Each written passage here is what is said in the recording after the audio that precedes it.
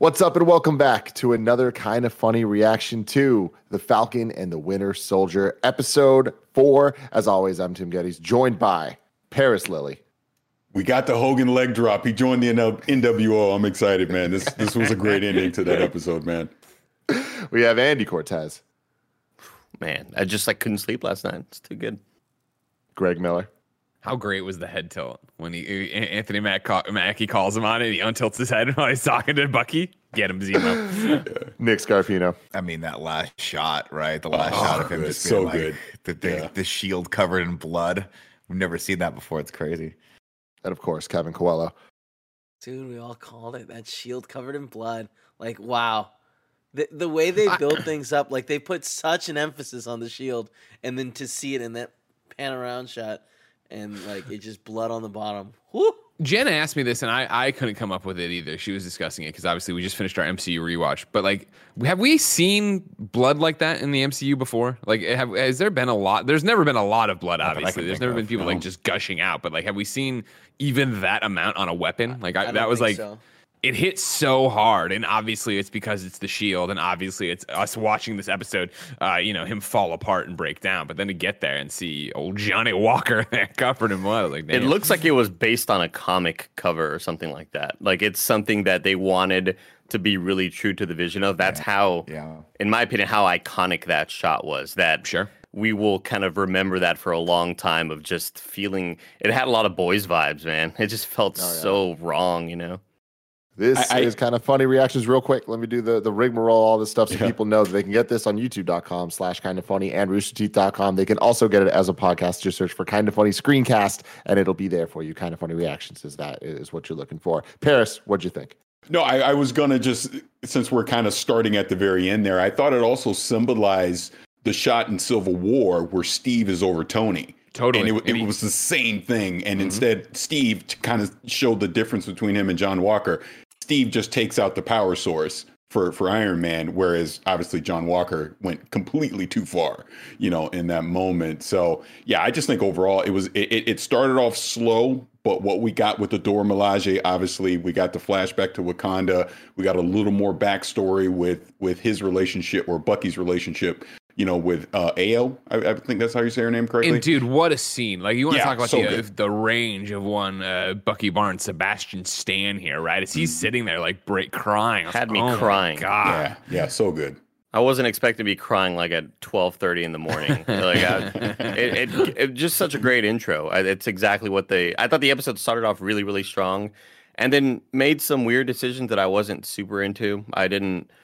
Some of the scenes were supposed to be played out, I think, in a comedic way, like John Walker and Battlestar getting beat up by the Dora Milaje, and it was just awkward for me. I just thought it wasn't really set up that great, and like them being like, "Hey, you're doing great, John," it's supposed to be funny, it's supposed to play a certain way, but it just wasn't working for me for whatever reason. And then Zemo escapes.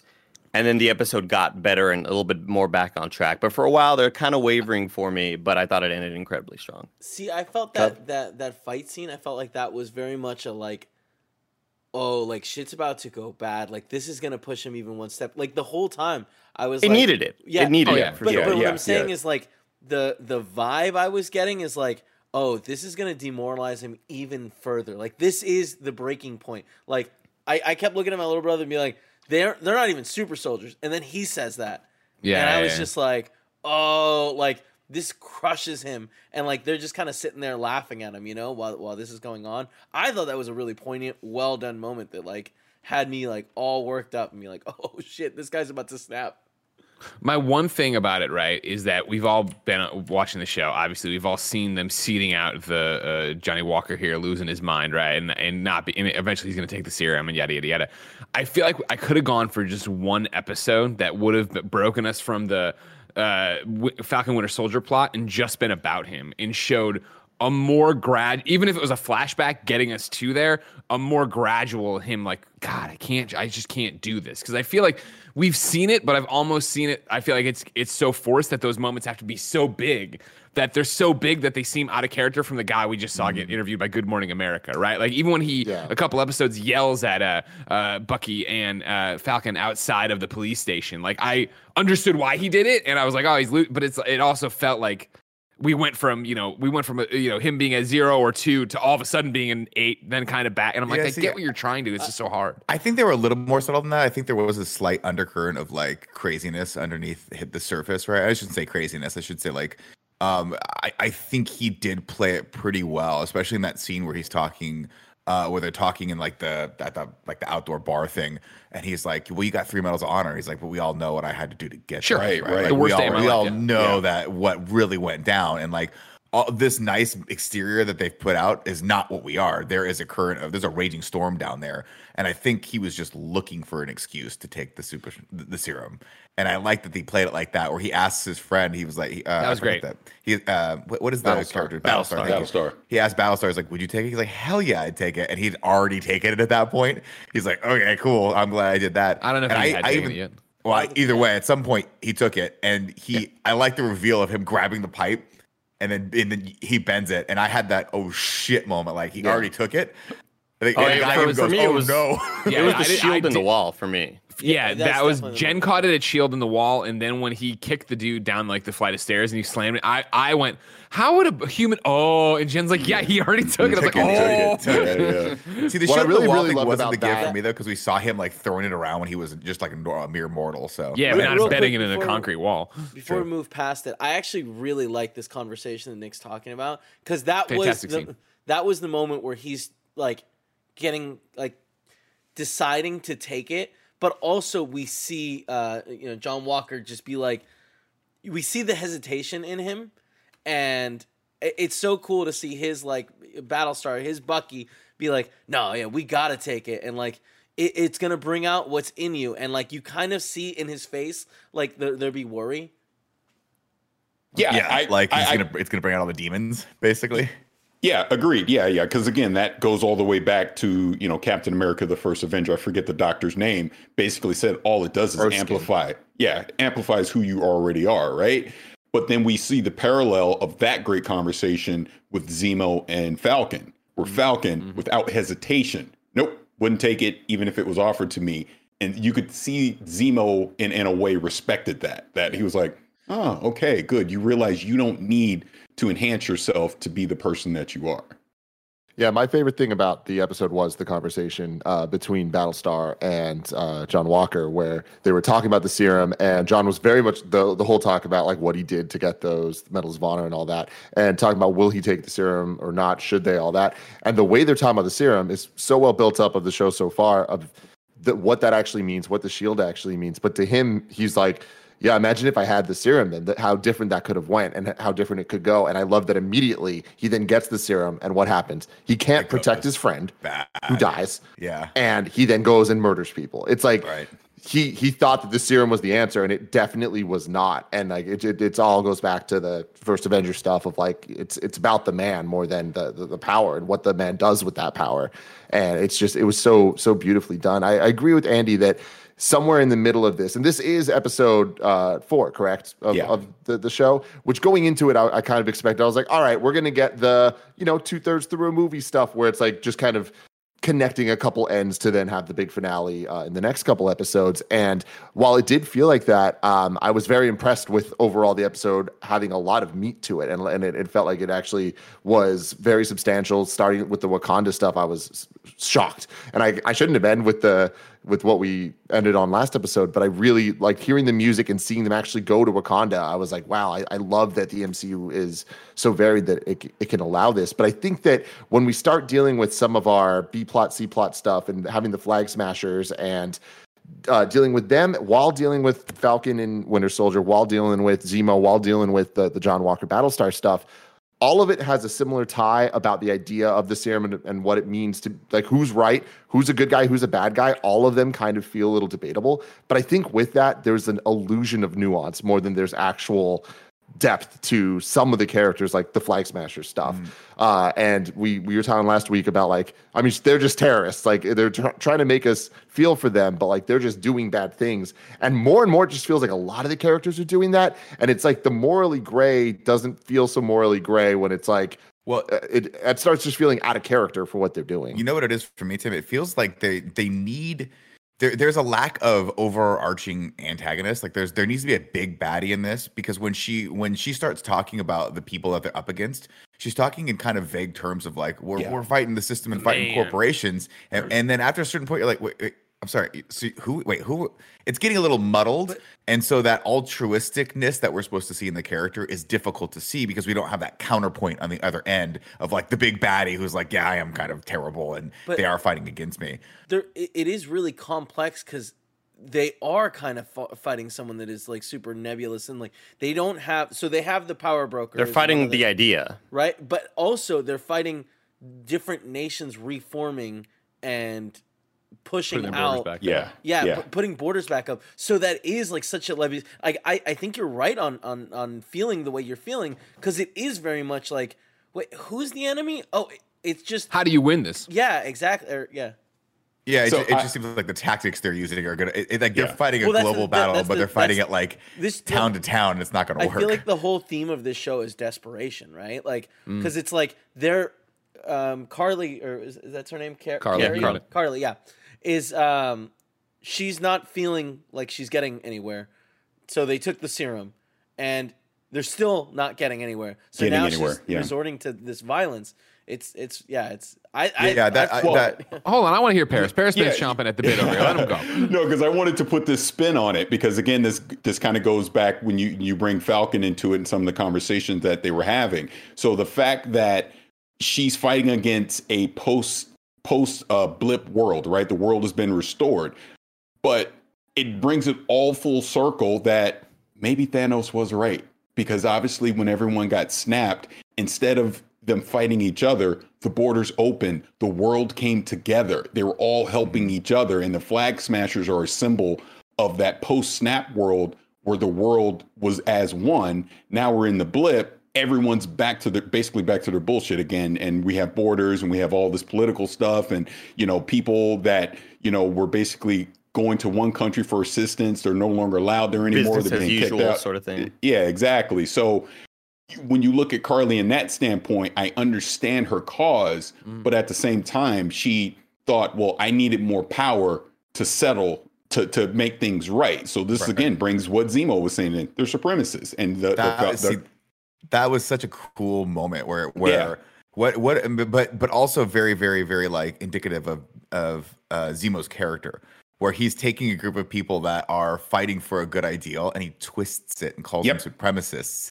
And then, which just like inceptions that idea into people's brains. They're like, no, they're trying to do a good thing, but he's like, no, I'm going to call him supremacist, even though he would be the archetype of what you would think. But he was kind of right though, because then you take the conversation that Falcon has with Carly, and he basically called her on it, and she kind of didn't. She couldn't justify it. Yeah, he talks her into the corner of saying the thing of like she'd want more soldiers, right? And he's like, well, that's not what I mean. That's not what I mean. He's like, that's what you said. That conversation was so well done, so great. And I think to give a shout out and keep this conversation going, but a shout out to Anthony Mackie and what he's doing with Sam. And like this is the episode I think that established so much of what we already knew about him in threads, but tied it together and showed why he'd be Captain America. No, I wouldn't take the serum. He went in there and talked to her and actually talked her down. Yeah. And it was that thing of like, oh man, you're risking a lot to go in there and talk to. And then he calls, Captain America on his bullshit. I was like, this is what I do. I've talked to vets. Let me go in there and do this. And like, that's the way he responds to his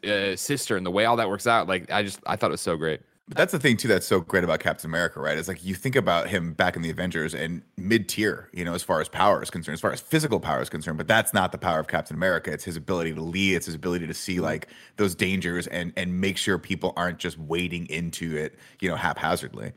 We'll also look at the fact, again, just talking about symbols and the super soldier serum and all that, but even the shield itself. Carly rejected the shield because she saw it as a symbol that was the old ways and should just be destroyed. You see the shield in the hands of John Walker. It doesn't hold the values that Steve Rogers had. Obviously, the end shot we had with the blood. So I think, again, because we know ultimately Sam's going to get that shield. The shield only is a symbol of good if it's in the right hands. You know what I mean? So I think that also ties into this as well. Like, you don't need the serum to be Captain America. The shield doesn't make you Captain America. You make the shield the symbol because you deserve it, because you are Captain America. And I think everything that you guys were talking about with Falcon, we're seeing just over the course of this series. He is Captain America. He is literally showing you that he's been Captain America this entire time. There was that great line, right, where when he's talking to Carly about it, right, and she's like, you're either brilliant or the most naive person. Like, you know what I mean? That's like what Steve was, right? That he had an ideal. And it's like, again, going back to the whole, even though they assigned it to Sharon at the funeral in the MCU, right? The Captain America speech of be the tree, plant yourself, and know you move, right? And he has a line in here, I forget it now, but it was something, Sam, it was something very similar to the we don't trade lives, right? Like there are ideals, and Sam is laying them out and showing what his version of all this is. I do want to point out another scene I wasn't super into. Carly calling the sister. Another scene that just didn't quite work for me. It felt we needed it to get to the next part. We needed Sam to be up there angry, and we needed him to rush up there and have this feeling of, there's danger out there. My family's in danger now. How dare she go after my nephew and niece or whatever it was. The two. It just seemed a little too far-fetched for me. I understand what the point of it was. I just didn't feel like it worked out too great with her. First off, with just sister answering the phone, hey, how's it going? Hey, this is Carly so-and-so. Oh, yeah, you're that terrorist, huh? Like, it just felt really odd. It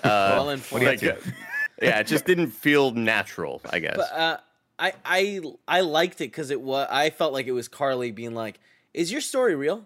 Like, what aspects of your story are real? And then her getting the response of being like, I like you.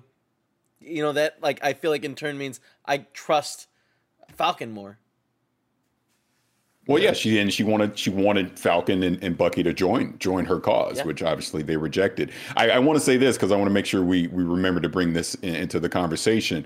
Who is Sharon Carter working for? I don't think she's the power broker, but it really. I think she's the power broker. You think she? I think she's. I still think she is. I think she's at least working for him at a minimum, but you could be right. But there's definitely another side to her. They kept saying he as the power broker, and I think that's to throw us off. They kept saying he's not going to be happy about this and that, and I do think it's kind of just to throw off the audience. Tim's been wanting to butt in forever. Impossible.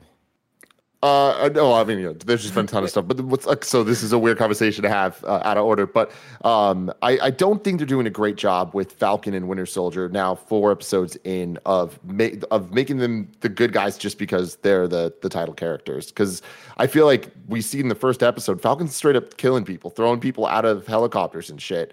And it's just weird to then see this thing of, the shield has blood on it, but it's like, Falcon's straight murking people too. And I don't think that they're doing a great job of like dealing with that and showing if the show's so morally gray and so about every side has a perspective. And I just feel like they don't do a good job of really dealing with the fact, and there's still 2 episodes for them to tie this in, but they broke Zemo out. Like they were doing a lot of really bad shit in addition to just killing people on missions and stuff. And so that's not really like congruent to me. But one thing I do really like that I feel that thematically is working really well is with the Flag Smashers and with this whole idea of the blip and the nation was united, no longer, or not nations were united and no longer are, and all that.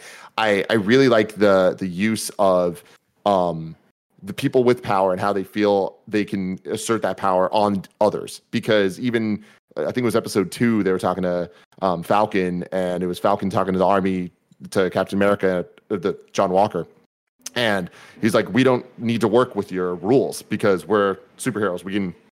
Do you guys remember what I'm talking about? Mm-hmm. Yeah. It was like, we don't need to listen to that. We kind of have our own shit. And it's like, that's kind of like scary to think about. And then the Dora Milaje did the same thing here, where they're just like, everywhere's our jurisdiction. And it's like, it's not, like that's totally like, and like Wakanda, they're not super soldiers, but it's like, even though we look at them as the good guys, it's like, that's scary. That's not a good thing, and I think that is a cool through line. That's Killmonger. It's also interesting that we've taken a step back as far as like what happened after Civil War, right? Where it's like, it wasn't the whole point of Civil War that you're not just allowed to go anywhere you want, and not have any accountability, and now we've got 2 Avengers just running amok all over Europe just killing people. And Tim, to your earlier point, not only do they not care so much about the consequences of their actions, they kind of make a joke about how Baron Zemo killed that scientist in the prior episodes. Like, dude, you just let him kill the guy, and they kind of chuckle about it. I'm like, that's a shocking, like, that's a huge thing. If Steve Rogers saw someone like murder a person in front of him, I'm like, dude,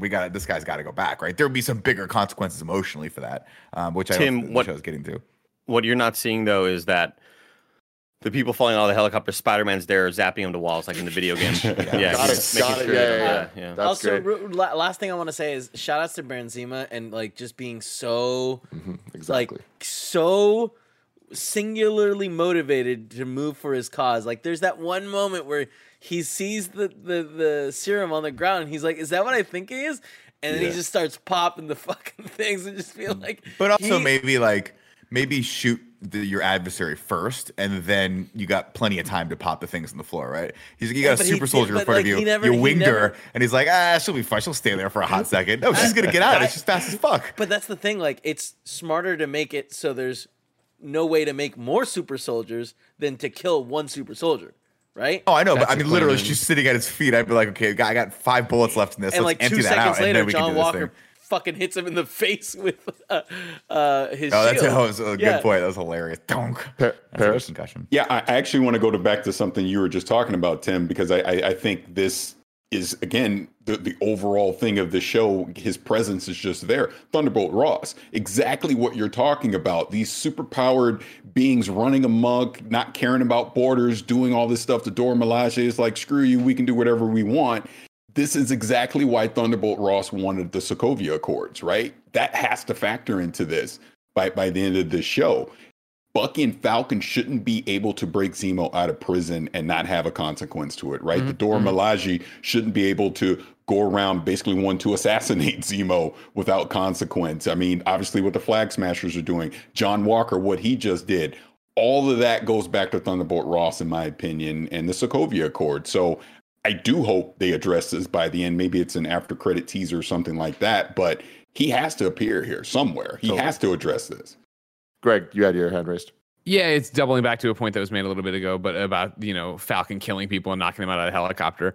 Don't the rules of the MCU and how we look at these characters differentiate that between the murder of this other guy by John Walker? Because like Falcon knocking people out of the helicopter is an act of war, right? Those people were armed terrorists up in the air doing all this stuff. They had kidnapped someone. And like the idea on the other side here is this. And granted, I mean, the Flag Smashers have blown up things and done all this stuff, but like I guess it's just the difference of Falcon having the belief that they are redeemable, that they're doing this for a cause, as he's had this conversation with her, and then of course Captain America brutally murdering this guy who's down, who's like done.